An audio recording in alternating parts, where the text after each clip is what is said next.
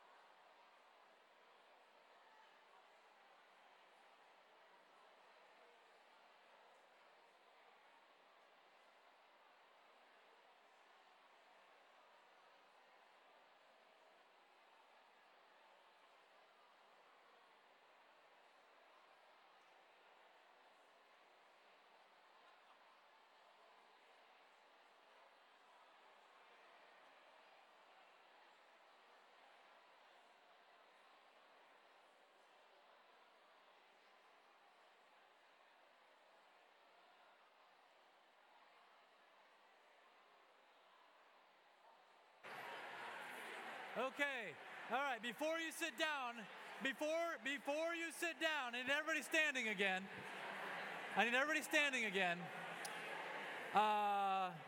If you have, this is going to be really weird, we're going to play a little game. If you have blue eyes, you may sit down.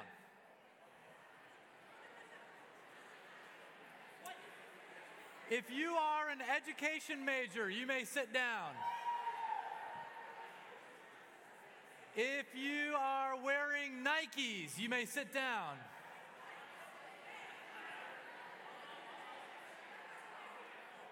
If you are a Michigan fan, you may sit down. If you are a senior, you may sit down. If you are from the east side of the state, meaning anything from Lansing to the east, you may sit down. And if you are still standing, you may sit down. We love you guys too. Welcome, welcome, welcome. Welcome to The Well. My name is Ben Post.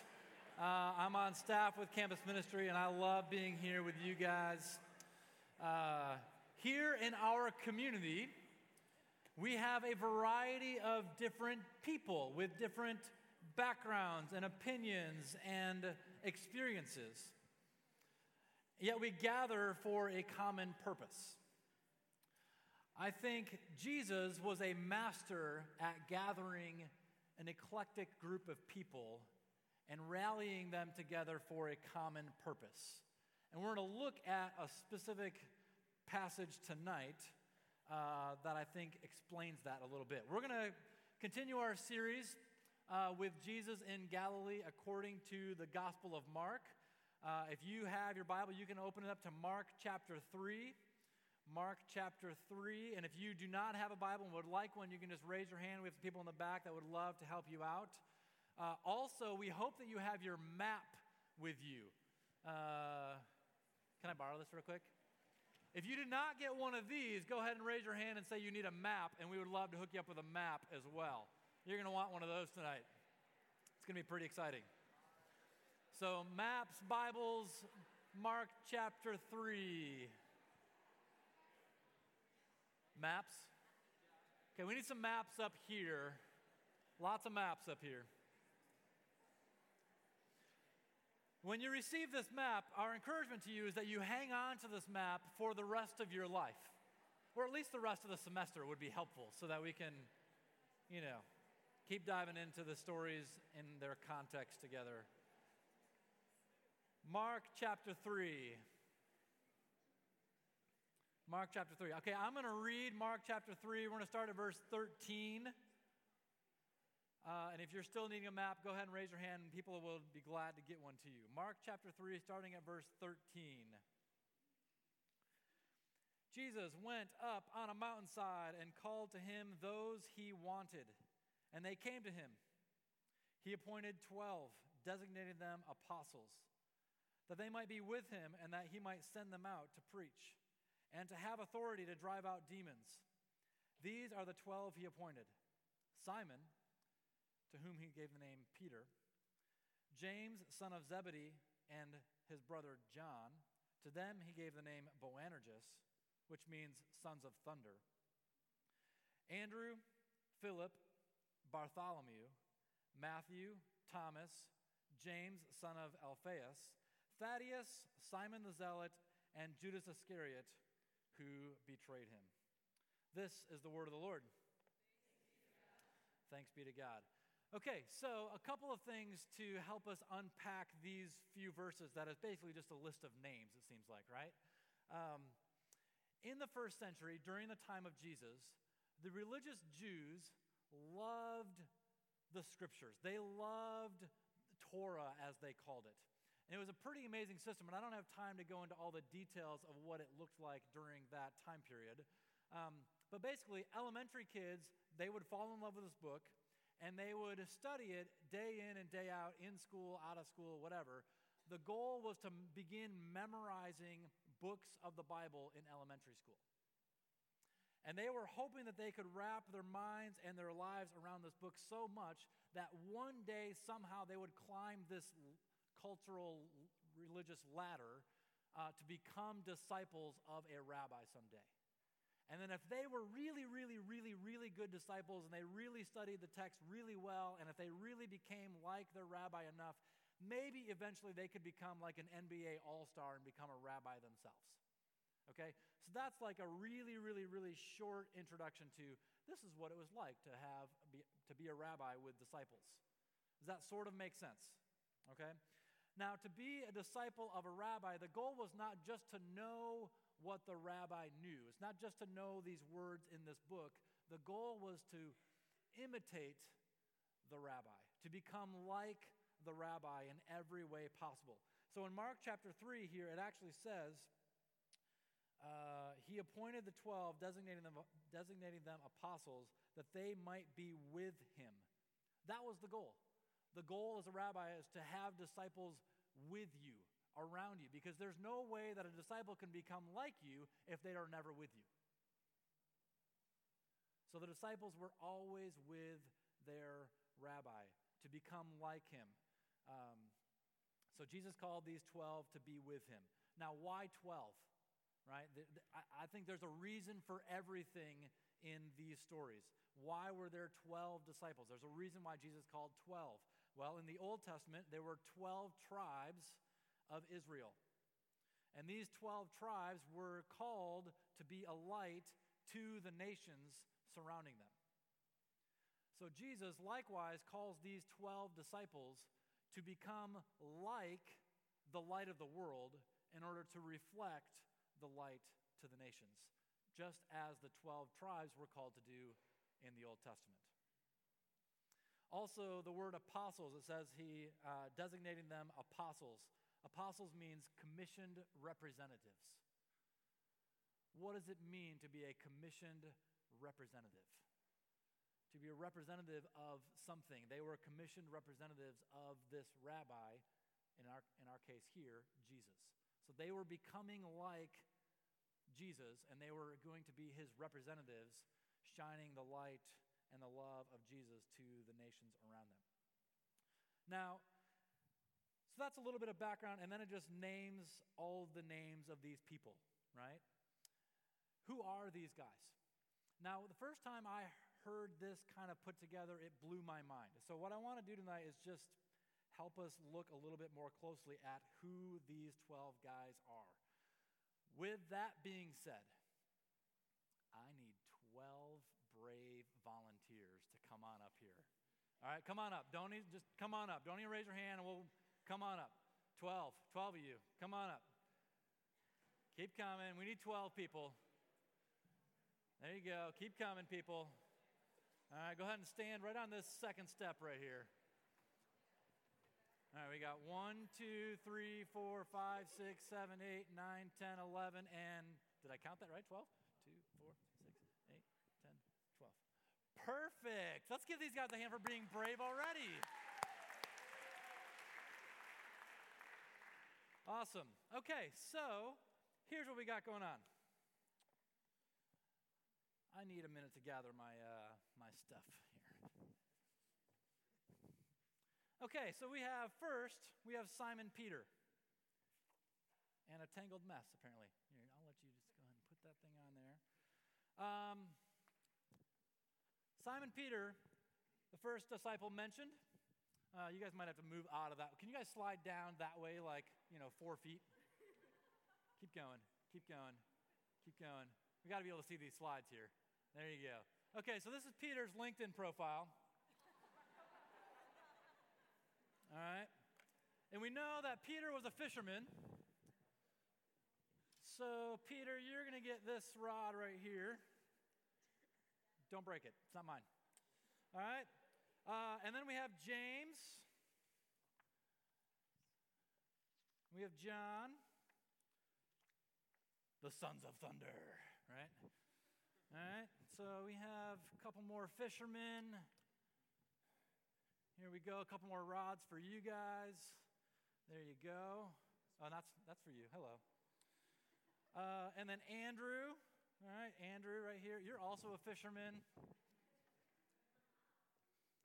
All right, here's a nice. There you go. Oh, yeah, I forgot about the other LinkedIn's here. So John and James, the sons of thunder, their grandfather was called Lightning. All right. We got Andy. He's also a fisherman. Okay, so let me read this story in Mark chapter 1 that has to do with these first 4. Okay? As Jesus walked beside the Sea of Galilee, he saw Simon and his brother Andrew. They were casting a net into the lake, probably just like this one would be my guess. For they were fishermen. Come, follow me, Jesus said, and I will make you fishers of men. At once they left their nets and followed him. When he had gone on a little farther, he saw James, son of Zebedee, and his brother John in the boat preparing their nets. Without delay, he called them, and they left their father Zebedee in the boat with the hired men and followed him. Okay? So we have 2 sets of brothers. They got separated in Mark's list. I don't know why, but they did. So you're good. You guys are brothers, and you guys are brothers. That's exciting. And these guys are from the town of Bethsaida. You see it circled there in the red. And also on your map on the northwest shore of the Sea of Galilee. The town of Bethsaida, the name Bethsaida actually literally means house of fishermen. Okay, so these 4 guys are from Bethsaida. Oh, we have another fisherman, believe it or not. All right, so we have Phil. Phil, you get the joy of the waiters here. They smell awesome, so you can just hold them. Yeah, that's fine. No judgment there. All right, here you go, Phil. Thank you. Yeah, you can probably smell them from the 4th row back there if you really. Whew, yeah, that's good. That's good. Okay, so we have 5 fishermen that were disciples of Jesus. First century fishermen were blue-collar, tough guys. I mean, they had calloused hands. They braved the sudden storms on the lake. I kind of liken them to like construction workers in the wintertime here in West Michigan, right? They have to be a little bit crazy and really tough, like tough as nails kind of guys. Most of the time they would fish during the night because the fish couldn't see their nets. They did not have nylon nets at the time. And also they didn't have these things called ice, and so they would sell their fresh fish in the market early the next morning, so they often fished at night. So Philip was also from the town of Bethsaida and was likely a fisherman. All right, so there's that. Next, we have Bart. Thanks, Bart. We're proud of you. Bartholomew, also known as Nathaniel. Sometimes the disciples had two names. It's a little bit confusing, but Bartholomew and Nathaniel are the same person. In Aramaic, Bartholomew's name basically means son of a farmer. And so we believe that Bartholomew was probably a farmer. Yeah, there you go. You can do what you want with that strap, and you can use the gardening gloves if you want, or you can just hold them. It doesn't matter to me. Okay, so Bartholomew is from Cana. You can find Cana on your map over here if you're looking on the screen. Bartholomew is a farmer, likely. It doesn't say explicitly in the Bible that he was a farmer, but that's what we can gather. And also, if he grew up in Cana, this picture was taken from the top of Cana, and it overlooks this amazing farm valley with a lot of wheat and stuff in it. So it makes sense that he very well could have been a farmer. Cana is where the first miracle of Jesus took place, the water to wine. Jesus was at a wedding. Some say maybe it was Bartholomew or Nathaniel's wedding. There's no way to know that for sure, but either way, he was probably there, maybe. And we also know from the text that Bartholomew was really good friends with Philip. You guys are buds, so that's exciting. Fisherman and farmer, they got along. It's very exciting. Next, we have Matthew, okay? Matthew is a tax collector.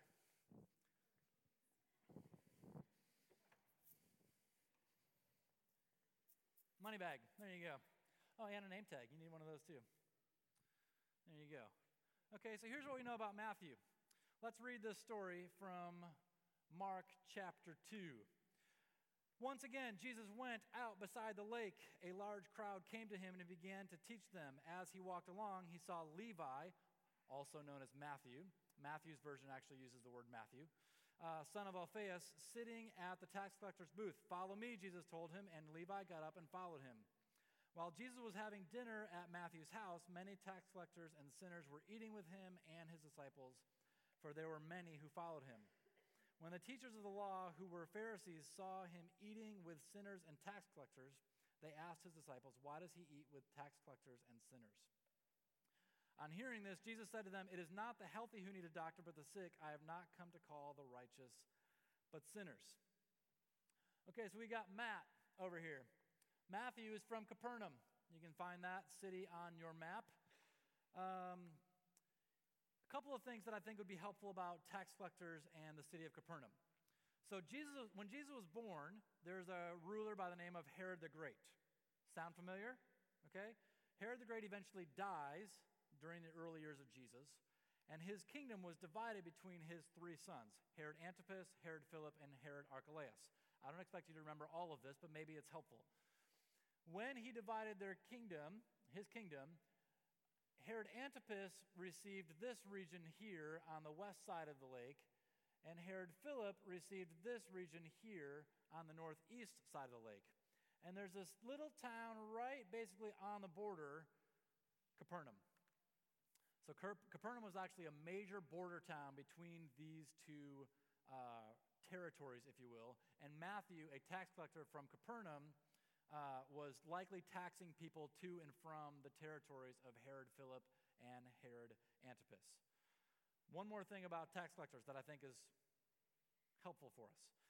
Tax collectors would have put in a bid for a contract to the Roman government. So the Roman government oversaw all of what was happening in Israel at the time. Rome was ruling the Jewish people, and the highest bidder would then be able to assume the job as a tax collector. The only way then to make your money back was to overtax people. And so you'd have to collect a certain amount of tax for the government, and you could also squeeze additional money beyond what people owed in order to gain some profit. It's sort of like when you are buying concert tickets and then you see like the price of the concert tickets, and then when you go to check out and you say, oh, okay, here's all the taxes and surcharges, and you're like, it's double the price, and you're really annoyed. Anybody else feel that way sometimes? Okay, that's what the tax collectors were doing. But they would often charge up to 70% at times. And sometimes we complain about the government taking this percentage out of our checks, right? Up to 70% they would squeeze out of people sometimes. So there's a reason why Matthew did not maybe have very many friends. Has nothing to do with who you are. I'm just saying Matthew himself, because we might have a problem here. We got this. Next up, we have Thomas. All right. Welcome, Tom. We're glad you're here. We don't know a lot about Tom.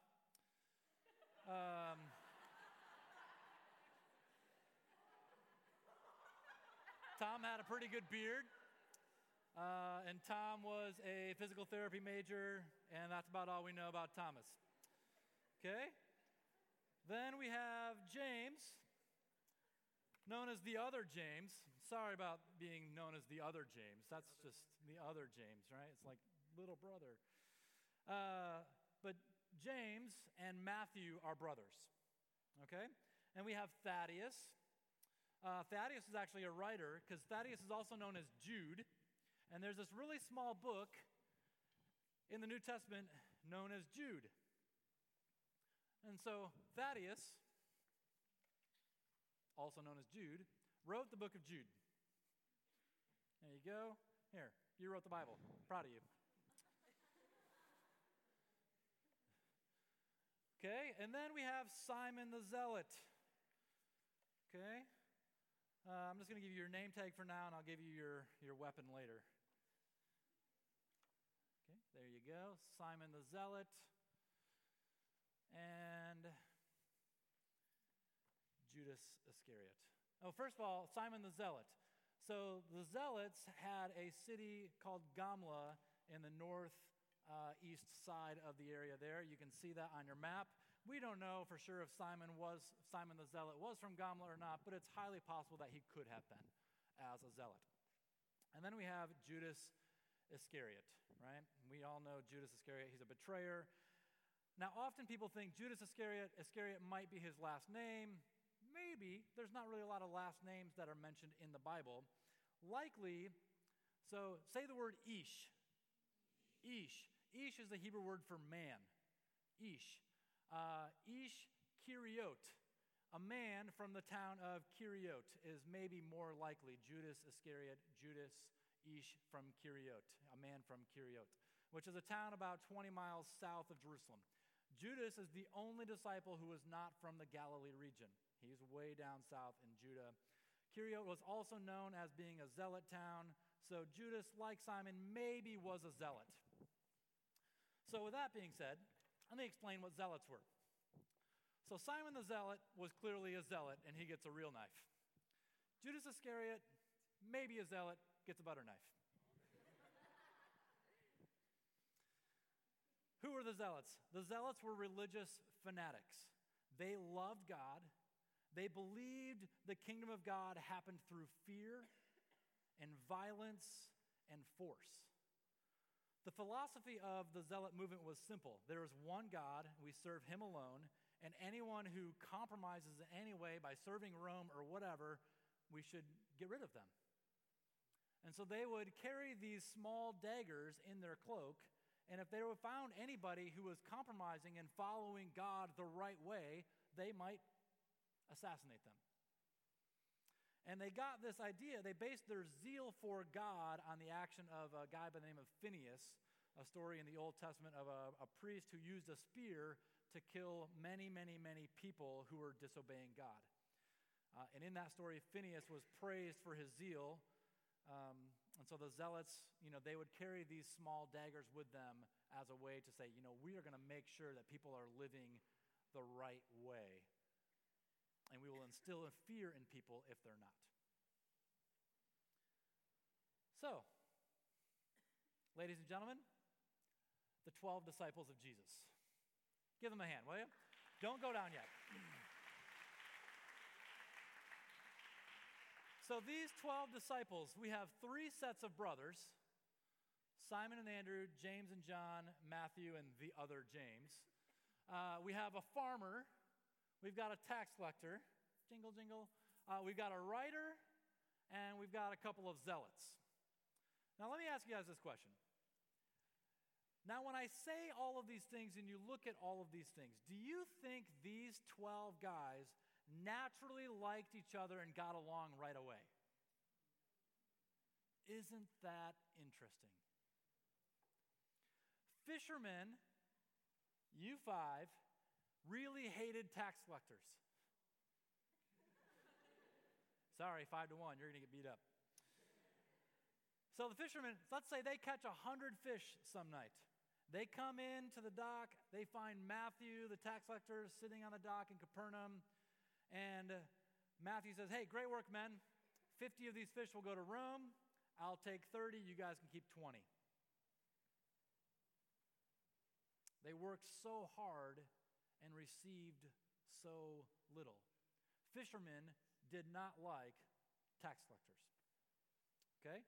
Zealots, our zealot friends down there, holding up their knives and intimidating people, they did not like fishermen because fishermen should stand up to the oppression of Rome, and they should refuse to pay these taxes to Rome because they're getting taxed like crazy and they shouldn't have to do that.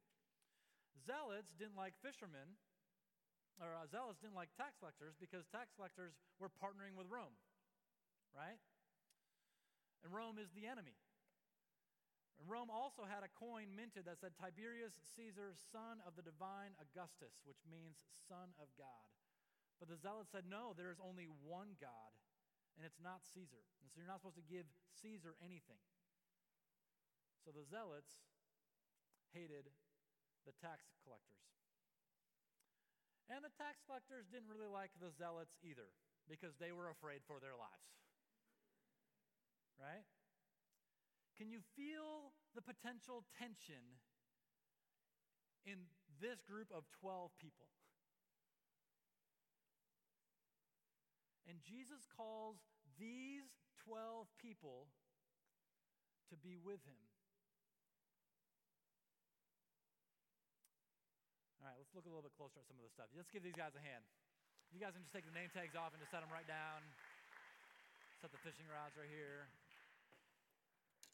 There you go. Just set the stuff right down on the step there. You're good. Perfect. Thank you. Thank you, thank you. And I'm going to move these maybe to the trash because they are foul.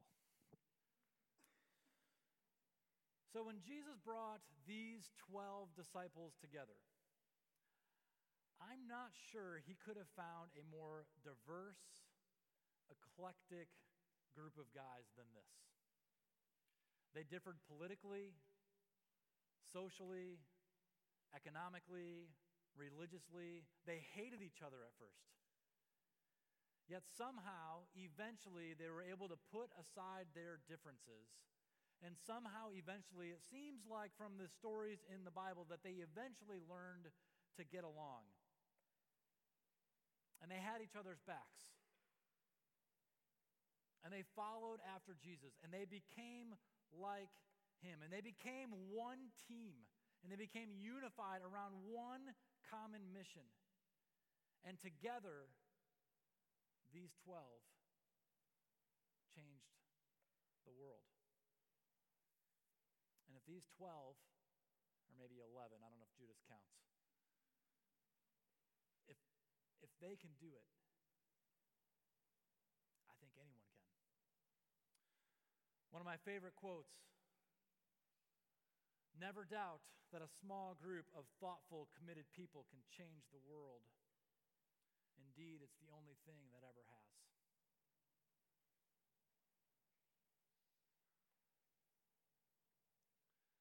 In the first century, during the time of Jesus, the religious and social and political culture was just a hot, hot mess. Now, I don't know about you, but I just have a really hard time. I cannot even imagine what it'd be like to live in a culture like that. What would it be like to live in a culture where people disagreed with other people on like religious topics or political topics or cultural or social? Like, I just can't even imagine what that would be like. Anybody else imagine that? What would it be like if I disagreed with somebody in here and then all of a sudden we just hated each other? I can't imagine what that would be like. That'd be weird. Here's what I want to do. I want to show you guys a few pictures. And while I show you these pictures, I want you to quietly think to yourself, are you for or are you against the image that's on the screen? Is the image on the screen a hero to you or an enemy to you? Are you ready? You don't have to say anything. You don't have to write anything down. You don't have to like poke your neighbor and say, well, Ben thinks this. Are they a hero? Are they an enemy? Are you for or are you against?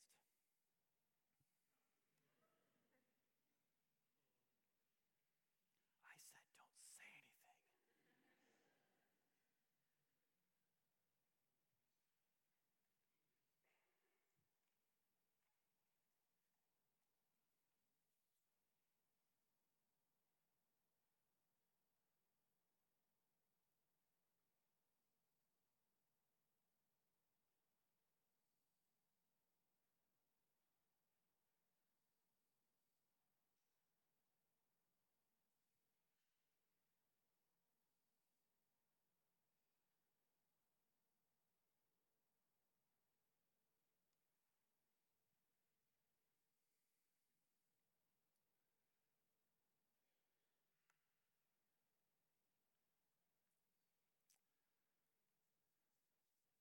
Well,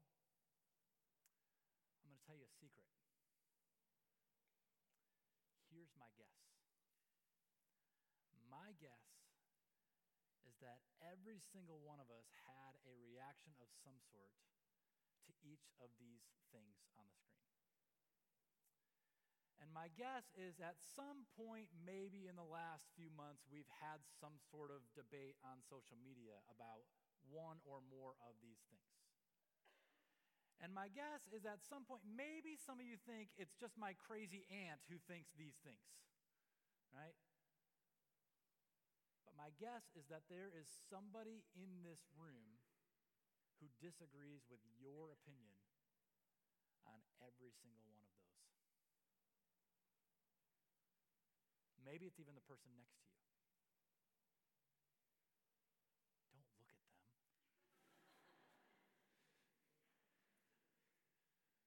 What do we do with that? What do we do with this? What do we do with this tension that we feel and we only know how to express by vomiting our thoughts out on social media?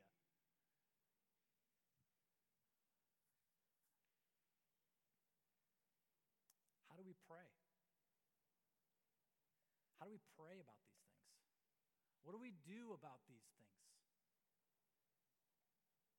How do we celebrate the differences that are represented in this room and yet somehow put aside our differences and our upbringing and our background and our opinions enough to still be a team?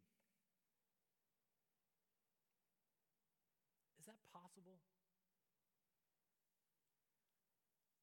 What would that take? For me personally, this is really challenging. I have strong opinions about some of these things that I showed here. And I don't know what to do with that sometimes. But what if we're able to somehow look through it or past it? And I don't even know what to do with it. I'm honestly wrestling with some of this stuff. But I know that somehow in the midst of this, which is going on in our culture every single day right now, I know enough to know that I want to look closely enough at the life and the person and the ministry of Jesus. And I want to figure out what might he have to say about this. Not just because he's God and he's perfect and he is all of those things, But I also think there's something that we can glean from just how he lived his life and who he surrounded himself with. The variety of team members that he said, I'm going to have you guys come stand with me, and together, even though you guys hate each other, we're going to figure it out. We're going to go change the world. That was his plan. He didn't just pick people that looked like him and thought like him and had the same opinions as him. What if we not only tolerated, but intentionally surrounded ourselves with people different than us? With people who didn't look like us or think like us or share the same political views as us? What if Trump supporters and Trump haters learn to get along, because life ultimately isn't about these things. Life isn't ultimately about how great America is or isn't. Life is about Jesus and his mission.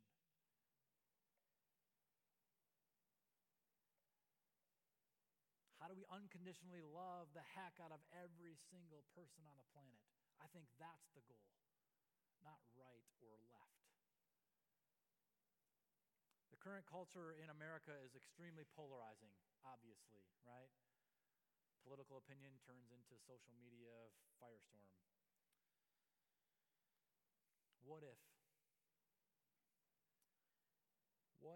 there was a community of thoughtful, committed people who had different opinions, different backgrounds, somehow came together as a team, rallied around one common mission, and together, as a result, changed the world? Please pray with me.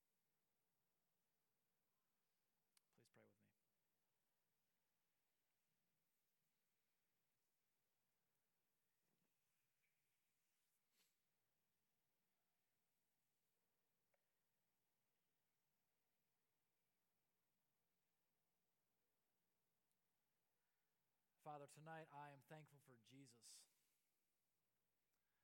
And I am thankful for not only his message, but also his mission. And I'm thankful for the team of people that you called. As different as they were, as much as they might have hated each other at first, somehow, miraculously, mysteriously, they figured it out. And they learned to get along with each other.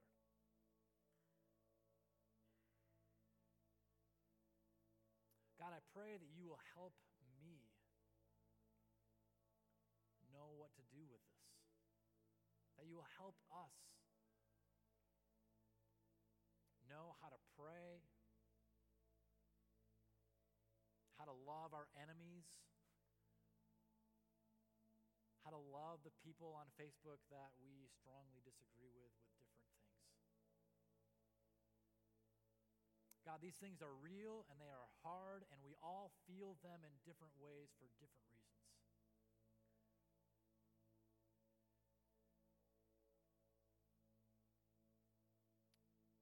And in the midst of these things, God, I just pray that you will help us to lift up our eyes just enough to keep them focused on you and focused on the mission that we have been called to. As disciples of Jesus, may we be apostles. May we be your sent representatives. As different as we are, as different opinions we have, God, we need you to breathe life into us and into this community and into this world. Because we are hopeless and purposeless without you. And so come, Lord Jesus, give us clarity in who we are and who we are called to be. And may we live into the mission that you have for each and every one of us, individually and together as a community. We pray all these things in the name of